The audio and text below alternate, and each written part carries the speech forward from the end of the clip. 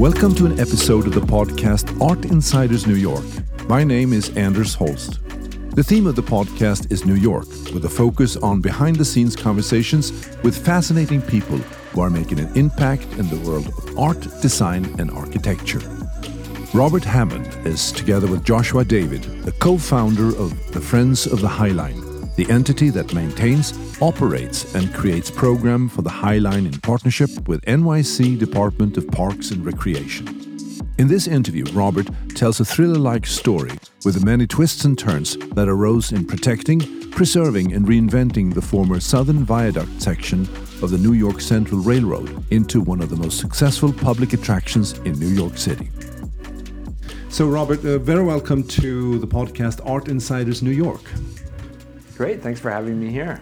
Thank you. I've read this wonderful book that you have written, High Line, The Inside Story of New York City's Park in the Sky. And I found that it reads like a thriller. You know, there's things happening all the time. You make one step forward and then there's a twist to the left and to the right, and then you have another obstacle and then you go back to, step number one. So I was wondering, when does the movie come out?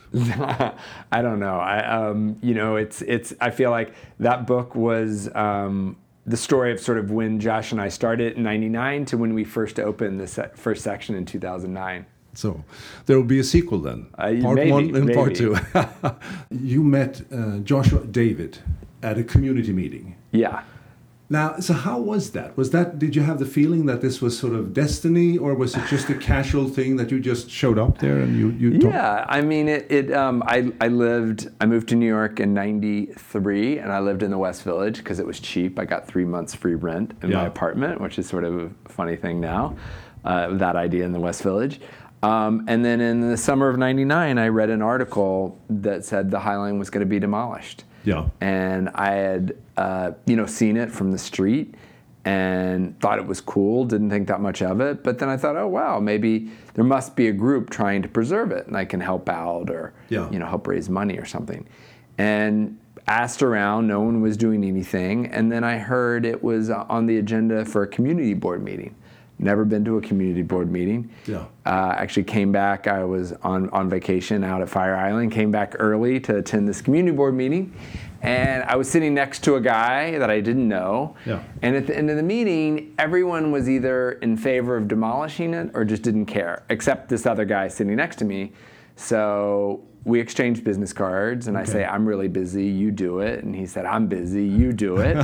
and that was Joshua David. And so that was the beginning of this. So have you thought about that time, looking back at it? If you had taken another subway, or if you had gotten delayed, you hadn't been there, do you think you would still be here today? No. Somehow it seems like you have a great chemistry together. Can you talk a little bit about that? Yeah. I don't think either one of us would have done it. One would have tried to do it or would have been able to do it if we hadn't done it together. And the other thing I just want to say, and I'll go back to your answer, is Josh and I get a lot of credit for this. It was also, I feel like my biggest skill is finding a lot of smart people to come together to help us get this done. And what was interesting was that neither Josh nor I had any experience in this. People assume we're architects or designers. Yeah. My background, I was a history major. At the time, I was working, doing marketing for some internet startups. I was a part-time artist. Yeah. No experience in architecture, design, or planning. And Joshua was a travel writer, so he didn't have any experience. And when we first started talking to people about it, that was one of the big things they said. We were like, well, one, what do you want to do with it? And we said, we don't know, because we didn't have, we weren't designers, we weren't architects, we didn't have a plan. Yeah. And that we didn't have any relevant experience, we didn't have any money to build it, and we really didn't have a coherent plan in the beginning. Yeah. But all of those things proved to be actually sort of the secrets of success. And Josh was, because he was a travel writer, he was a great writer, had a lot of contacts in the press. So that was some of the things he started working. He also had done an article about all the new galleries in the neighborhood. And that's where he first saw he lived in the neighborhood, but he first sort of noticed the High Line when he was doing this article. So he went back to all these galleries for support of this project. And my background was in marketing. So, I mean, one of the first things I did was get Paula Scheer to design our logo. Yeah. We started a Yahoo e-group, which was a very early listserv, because I was working in what was then called the .com, era. So we were, using email in a different way that most preservation groups weren't doing. And just to keep in mind, I mean, Google was a year old when we started. Yeah. So, it took us 10 years from when we first met to when we opened the first section of the Highline. So that is then 20 years ago then, basically. Yeah, this is our 20-year anniversary, exactly. I see. You are very modest and candid about your role in this whole project. In the times that we live in, that's very refreshing, I think. And there are some other founders too. You mentioned that you almost had a third founder, Joel. Well, Joel Sternfeld was a photographer. So when we went up there, we took pictures, again, with cameras. There were no camera phones then. And just took pictures, and they weren't that good. It looked like a whole bunch of weeds growing on a railroad track that you find that all over the country. Yeah. And so but this feeling up there was really magical. So someone suggested this photographer, Joel Sternfeld. I didn't know him. Looked him up in literally the white pages. Yeah. Called him up. Got him to come up there. He said, "Wow, don't let anyone up here for a year, and I'll give you incredible photos." It turns out he was a very famous artist and photographer. Yeah. And he photographed the Highline for a year and came back with these incredible photos that really captured sort of the mystery, the beauty, and those photos we learned was our best sales technique. At meetings, we learned to talk less and show more of these photos. Yeah. Because what it did is people looked at the photo and they would imagine different things. So some people imagined, wow, that's a great site for architecture. Some people said, wow, this is native grasses. Wow, this is rail history. Wow, this is about planning. This is a space for mobility. I mean, and so it created a really large group of supporters that enabled us in the early days. Because the other thing that's hard to remember is, and for hard people to understand, there was a lot of opposition. Yeah. No one was for this thing in the beginning. Yeah. And so it wasn't that we just had to come up with a good idea. We had to fight, Mayor Giuliani, the mayor at the time wanted to tear it down. And now, of course, he's the biggest villain in the world, so it's easy to imagine. But then he was a, relatively popular mayor among some people, never me. But that is true. And he signed a demolition order 2 days before he left office. And the two mayors before him, and I never like to defend Giuliani, but the two mayors before him were also in favor of demolition. Yeah. The property owners underneath it, all the developers in the neighborhood wanted to tear it down. So also a big irony, because the people that have benefited the most are developers and property owners under it. But at the time, they thought it was an eyesore. They thought we would never be successful, these two guys with no money, no experience. And they just wanted to tear it down. So, and even people in the community felt like it was an eyesore. It was rusty. They thought it was dangerous underneath. What I learned about this thing, though, was that he had signed the demolition order. One of the last things that Giuliani did before he left office. Yeah, because he knew Mayor-elect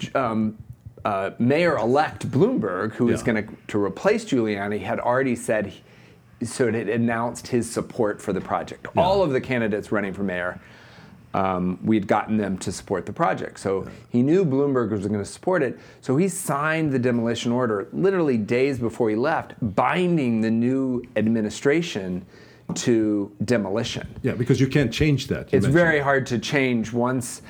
You can't reverse policy like that. And so it took, and the Bloomberg administration was supportive, but then 9/11 had happened. They had a lot of other much bigger priorities. Yeah. And it took us a while to really convince them this really made sense. And then when they got on board, the Bloomberg administration really got on board. Yeah. And this never would have happened without that administration. without that kind of vision and that kind of risk taking. And it really became, I think, a great example of a public-private partnership. Yeah. This private group of citizens and community members and the mayor and the whole, all different levels of city administration that made it happen. And it seems an important thing here, I think you alluded to that before, is that it wasn't like that you had a very clear vision that you tried to convince everybody else to jump in on. It was more like an organic, because then you had this ideas competition, and you sort of worked, opening up a big, perspective on things, and then slowly narrowing it down to what this could be. Yeah. Now, you did a feasibility study, though, that was very important. Yeah. Could you help me to, on the one hand side, tell me what was the feasibility? What did it say in terms of number of visitors, or what it would cost to do this, and where we are today with Yeah. So again, 9/11 played a really critical factor in this, and I watched the towers fall, and selfishly, one of my thoughts was, well, there goes the High Line, because who's going to care about this project that's most people thought was just this fantasy when the city's falling apart and everyone's fleeing the city, and I think that was one of the issues for Bloomberg, and so. We hired a guy named John Alschuler, who has a firm called HRNA, to do an economic feasibility study. And what it set out to prove is that the benefits to the city in new property taxes over 20 years would be far greater than the costs of building it. And we said, look, we'll raise, if the city supports it, we'll raise a majority of the money to build it. The city doesn't even have to pay for all of it. So the study came back and said that it would cost about $50 million to build, and that it would create $250 million in incremental tax revenues. Over 20 years. Over 20 years. Okay. Now, when we did that study, I never really believed it. I was like, maybe it'll create $100 million. Yeah. We just updated that study, and the city, not in the total property development that's happened, but the city will see about $1.5 billion in new tax revenues over 20 years. And right now, the city is getting about $60 million every year in incremental that goes to pay for firefighter school and everything else that the city does. Now, we also got the cost wrong. Mm-hmm. It cost about $250 million. Okay. The city put in ultimately, the city and the federal government put in about $100 million, and we raised the rest privately.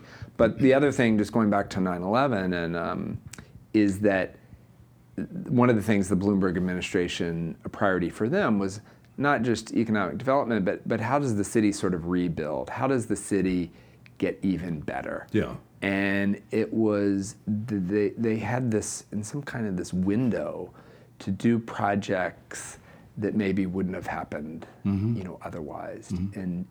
In this effort to, how does New York keep getting better? Yeah. And that was the spirit. And again, the High Line was a huge risk for the city. Again, it's paid off, so it looks like, wow, that was an easy decision, but it was a lot of money to put into a project that most people thought wouldn't work. They had to fight the development community to get it done.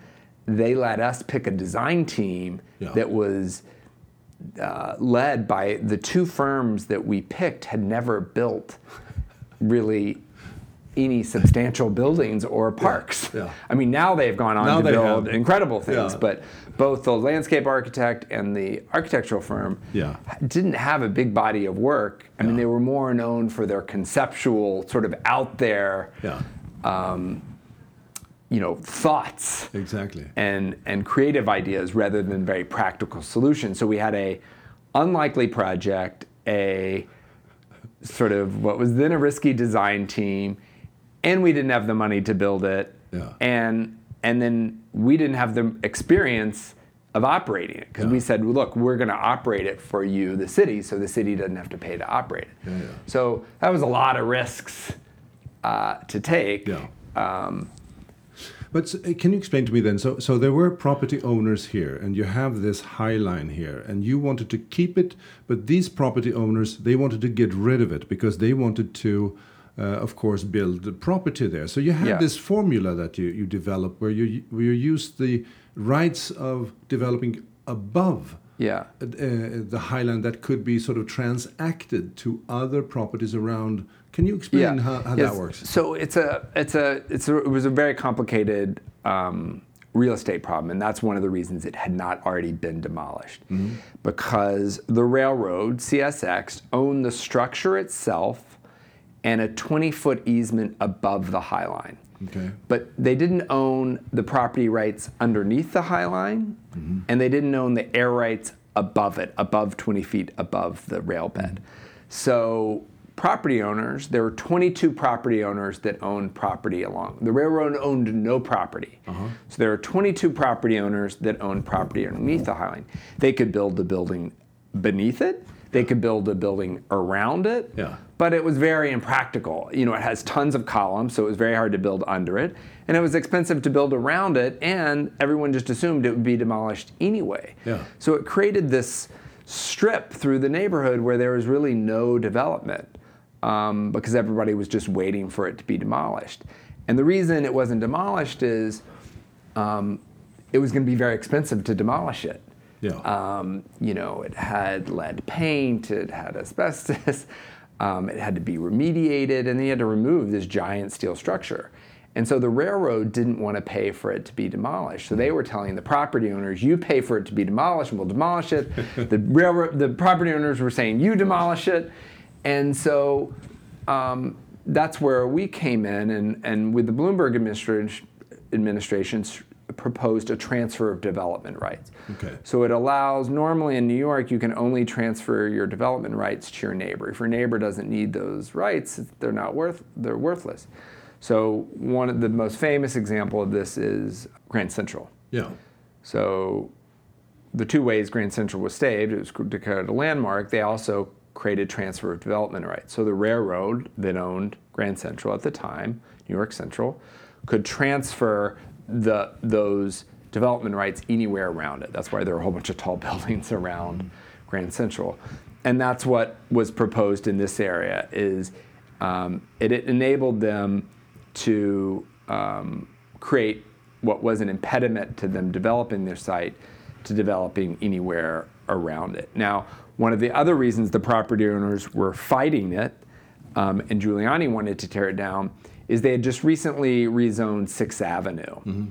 And you know, now when you drive up 6th Avenue, there are these huge tall buildings with these giant bases that are like block to block. The High Line prevented that size of a building, of having this corridor of buildings. And so, which I think has been a good thing. I mean, one of the other things that the rezoning did is it kept the building heights relatively low in the middle of the High Line, where it's next to the historic district, and the taller buildings are to the north and south. The other thing it did is it included provisions for affordable housing, and right now I think about 900 units of affordable housing have been created. I can come back to some of the biggest, I don't know, if mistakes or things we could have done differently if we had known, because that's great that all those units have been created, but a lot more could have been created if we had known how successful it was going to become. This was somewhat inspired by Promenade Plantée in Paris, even though it's not the same thing, but it was something that was an inspiration way back. So what made you pick the architects and the firm that did all the plantings and so on? Well, just going back to the Paris. So we went to Paris and looked at the Promenade Plantée, and we realized that is not what we wanted to do. I mean, it was nice. It was a nice Parisian park. It has a bench and a bush and a chair. I mean, it's, stair up to it.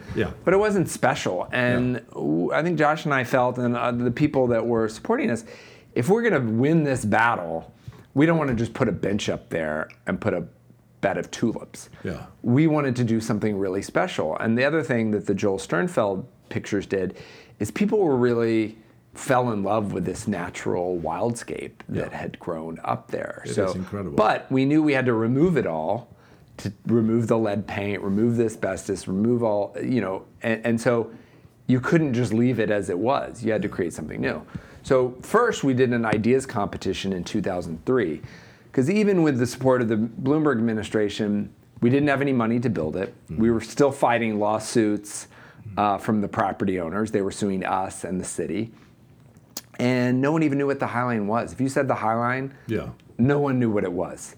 And even if you lived next to it, you had no idea. I would say, the thing that you walk under that's dark, and they'd say, the thing where pigeons shit on you. I'd say, yes, that's the High Line. So we did this ideas competition with the idea of just spreading the word about it. And in the brief, we said the ideas didn't have to be realistic. So, and we got a lot of criticism for that, because even I remember some of the elected officials said, well, no one thinks this is a real thing anyway, and you're going to get a whole bunch of crazy ideas. No one's ever going to believe it. And we did. The winner was, one of them was a mile-long lap pool. Yeah. The other one was a urban roller coaster. Another one was creating, they just weren't, couldn't build, they were wonderful ideas, but they weren't realistic. Yeah. And so people would say, well, why this isn't going to help your cause? But what it did is it really put the High Line on the map. Yeah. And we had entries it was the largest ideas competition at the time, and we had entries from all over the world, and it really put it sort of on the map of people. And we had an exhibition at Grand Central, sort of to say, okay, this is not just a local project. This is a citywide project. And then a year later, we had made some progress. The city council under Speaker Gifford Miller had allocated our first allocation of money, $15 million towards construction. Yeah. So we felt comfortable enough to do a design competition. And we had 4 finalists. Zaha Hadid, Michael van Valkenburg, a great landscape architect, Stephen Hall, a great architect who actually his first project in 1990 was about building housing on the High Line, and his offices overlooked the High Line. He sort of had the deepest history. Yeah. And then the team led by a landscape architect, James Corner, field operation, the architects Diller, Scofidio, and Renfro, and the planting designer Pete Uldoff. And James Corner, there were no gardens we could visit that he designed. He had written several books. He was head of the landscape school at Penn. Yeah. Diller Scofidio had built this Blur building that was basically building made of fog that was open for a month. They had a solo show at the Whitney, about barely any. It was called like Aberrant Architecture, and it was basically sort of set designs and art that they had done. Yeah. Pete, the garden designer, had actually built the most of them. Yeah. Now they had been selected to do. James Corner had been selected to do Fresh Kills, and Diller Scofidio and Renfro had been selected to do Lincoln Center, but they hadn't done those things. Yeah. So that's where the city, I think, maybe would have chose someone differently, but they supported, they supported us in taking this risk and going with the most unproven design team. And of course, what they did was magical. It was one thing I saw in this book that I read that I really like. Rick Scofidio said that my job as an architect is to save the High Line from architecture. Yeah. So was this the kind of thing that attracted you? Yes. To these guys? And at the competition interview, they started arguing with each other. Yeah. And they started arguing with us. Because what I liked is that they weren't trying to just put one solution. And they really they got the magic, but they also got, you couldn't just rebuild it exactly as it was. Yeah. That you needed, in some ways, I was reading the book The Leopard at the time, and there's this quote, for everything to stay the same, everything has to change. Yeah. And sort of, to keep the magic, everything had to change, and you had to have a different kind of magic, and that's what they created. It's very different than what it was like when we used to go up there. But that's what I think they did. They figured out Also that the High Line is not an escape from the city. You know, I think sort of the old tradition of parks or Central Park is you're meant to be out in the wilderness. Yeah. You know, for people that couldn't afford to leave the city, you get to be in the country with just going to a park. And the High Line's really different. It's not an escape from the city. It's part of the city. You can see, smell, hear the city. Yeah. It's this idea of nature integrated with the urban environment instead of trying to pretend you've left it. Yeah, and then you're traveling in this environment where you don't have to be worried that you're going to get killed by anything. You're totally protected, and you can walk there. You don't have to. The traffic is not a problem. So it is a really magic place. And I think that I saw also a quote from Liz Diller when she said it was illicit, mysterious, hidden, secret, and dark. And so it is interesting that on every turn here you sort of avoided a standard solution. Instead, there was always this searching for something that I find very interesting.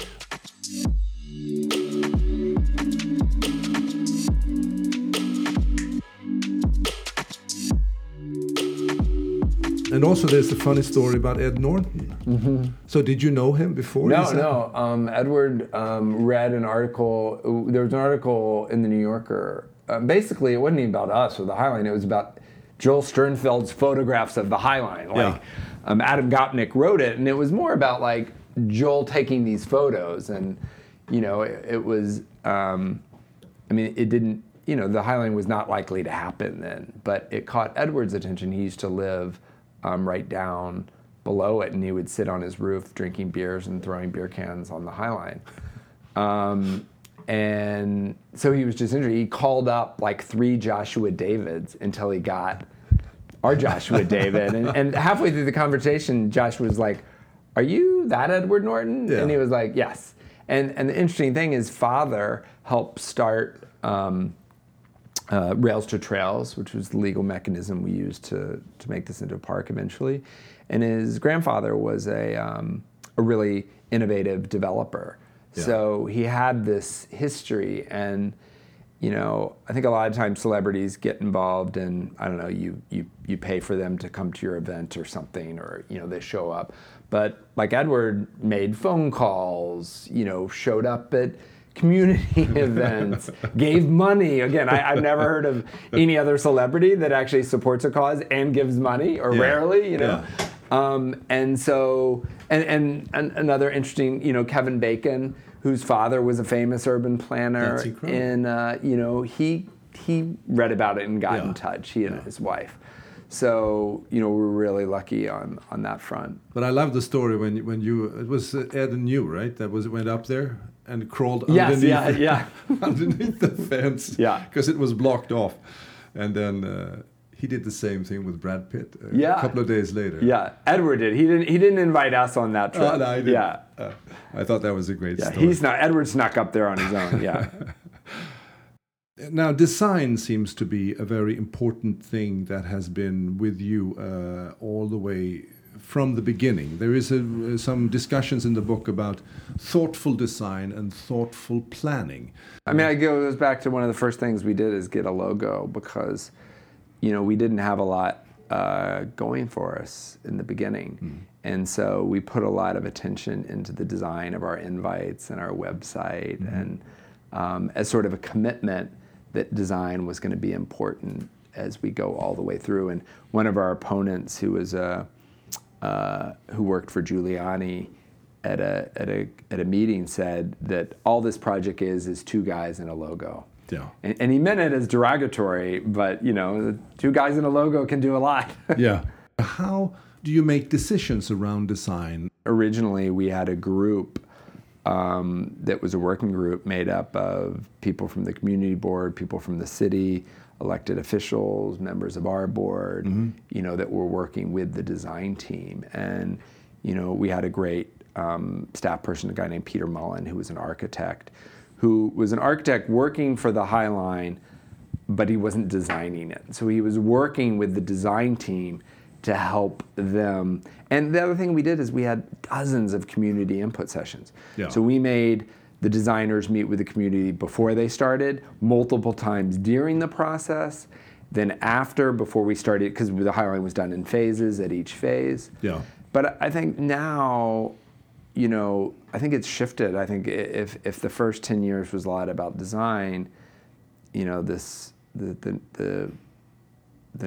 10 years that followed were really about people and how people use it. I think that's our focus has changed dramatically, and it goes back to one of the things. I think one of the biggest lessons to take away from the Highline for other projects of something we didn't get right is once you create the value, you can't capture it back. So we created tremendous value for the city and for property owners. That has not necessarily benefited from everyone that lives in the neighborhood. And so now the people that are buying property next to the Highline are probably going to lose money. So you have an opportunity before this project was built to capture more of that value for things like affordable housing. I see. And so I think if we had known how successful it was going to be, we could have done that. And that's, I think, the lesson that other projects can learn from us. Yeah. Because today it's much more than a park, because you have art that we can talk about, you have public programming, you have learning, you have civic engagements and other things. So is that the way that you're trying now to be more inclusive in terms of bringing in people? Yeah, I think one of the things, just because you have a lot of community input sessions doesn't mean everyone's going to feel welcome. And just because it's open and free doesn't mean everyone's going to feel welcome. And you have to do a lot more, and that's something we learned the hard way. Is when we opened, even though there's 2 large low-income public housing projects in the neighborhood. We even had our offices in one of them for several years when we were starting. We did a lot of community outreach there. But when we opened, very few people were coming that were our most direct neighbors. Yeah. And when we did a survey there, they said they didn't come because they felt like it wasn't built for them. They didn't see people that looked like them, and they didn't like our programs. So we had to rethink our programs. When we asked what did they want, they wanted jobs for teens. So we started a teen employment program. They helped create programs on the Highline themselves. And I think we've made progress there. The Highline is more diverse from when we opened. Among New Yorkers, when we opened, it was about 22% people of color. Now it's over 40%. We still have a long way to go. Yeah. But I think where we can have, but we're not gonna, now that it's done, we're not gonna move the needle very much on affordable housing.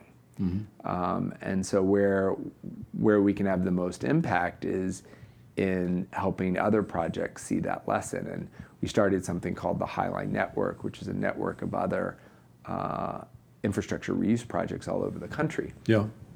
And the goal is not, it's called the Highline Network, but it's not to do it how we've done it. In some ways it's like learn from our mistakes, but it's also more importantly, how do we learn from each other? Yeah. Because I think other projects have done a better job of this. There's a project in Washington called the 11th Street Bridge that started its basis, instead of basing it in design, although they have a great design by Rem Koolhaas, they started with an equitable development plan on how you can preserve the housing and culture of the Anacostia neighborhood in Washington, D.C., whether this bridge is built or not. Yeah. And so in the Beltline, they also, in Atlanta, they have an equitable development plan that has had successes and failures. But, I think that's the important thing, is how do we learn from each other? This is a new field. These are, and because we're neither fish nor fowl, we're part park, part museum, part botanical garden, part social service organization, part public square. And so we have more to learn from each other in some ways as we continue to develop and change. Yeah. But New York is very special, though, in this. I think it's mentioned in the book that real estate drives New York to a very big extent. I mean, have you thought about what you could have done here? I mean, I think that's it. Is you couldn't have done it. Property values even then were too expensive. It's not like we could have bought. You could have, but it would have made, it would have been so expensive to buy property adjacent to the Highline. Yeah. But what we could have done is through public action and zoning, Yeah. you could have created more affordable housing. I see. In the outset of the negotiation, but you would have had to do it at the beginning, and Yeah. in the defense of the city at the time, no one knew. People just did not think. No one was saying this is going to be a big success at the time. Yeah. And so that's what we've done is we've proven these can be economic successes, Yeah. and so people can learn from our lessons. I see. It's an incredibly complex project, the High Line, to create this. There's a lot of stakeholders. And I think that you did a really great job in mobilizing a lot of different resources on your end. The local community, celebrities, politicians, and everybody that you need on your side. And I'm thinking about also the fact that you brought these people together and made it work. And I'm thinking that is an incredibly important role to play. And I was thinking maybe this goes back to your own personality, that you are actually a meditation teacher, a painter, entrepreneur. You understand the creative process. Yeah. You understand many of these different aspects of what it's like to run a project like this. I'm not really an expert in anything. I think one of my biggest talents is finding smart people and getting them excited about working on something and taking their advice. I think my second biggest talent is false modesty. So, which is they go together. Yeah, well, no, but it's being able to. I think that's why sometimes if these projects are led by architects, it's harder because then people don't really often want to just help realize your idea. Mm-hmm. They want to help realize their own idea. And this really did. Josh and I didn't have a vision for exactly what it was going to be. And so I think a lot of people were able to feel that they were realizing their own vision, which they were. Yeah.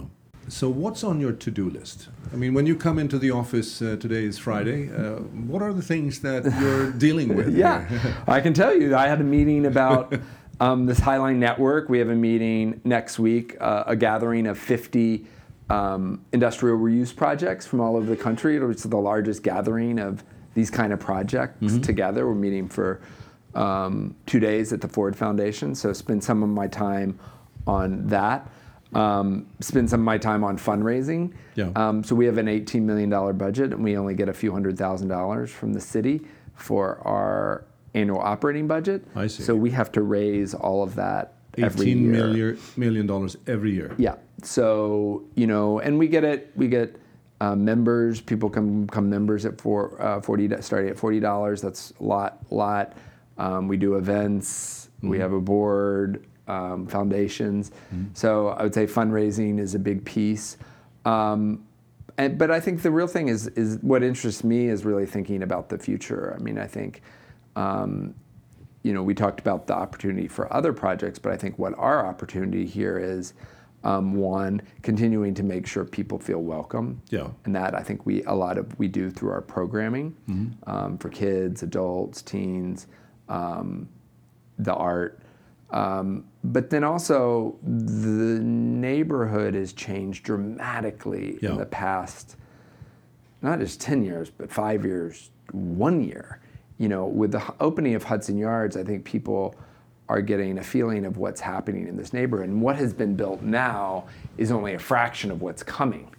Yeah. Hudson Yards is going to double on the Western Rail Yards. There's Hudson Boulevard. There's Manhattan West. You're going to see millions and millions, tens of millions, probably 20 million more square feet of development happening in this neighborhood. And that has huge repercussions.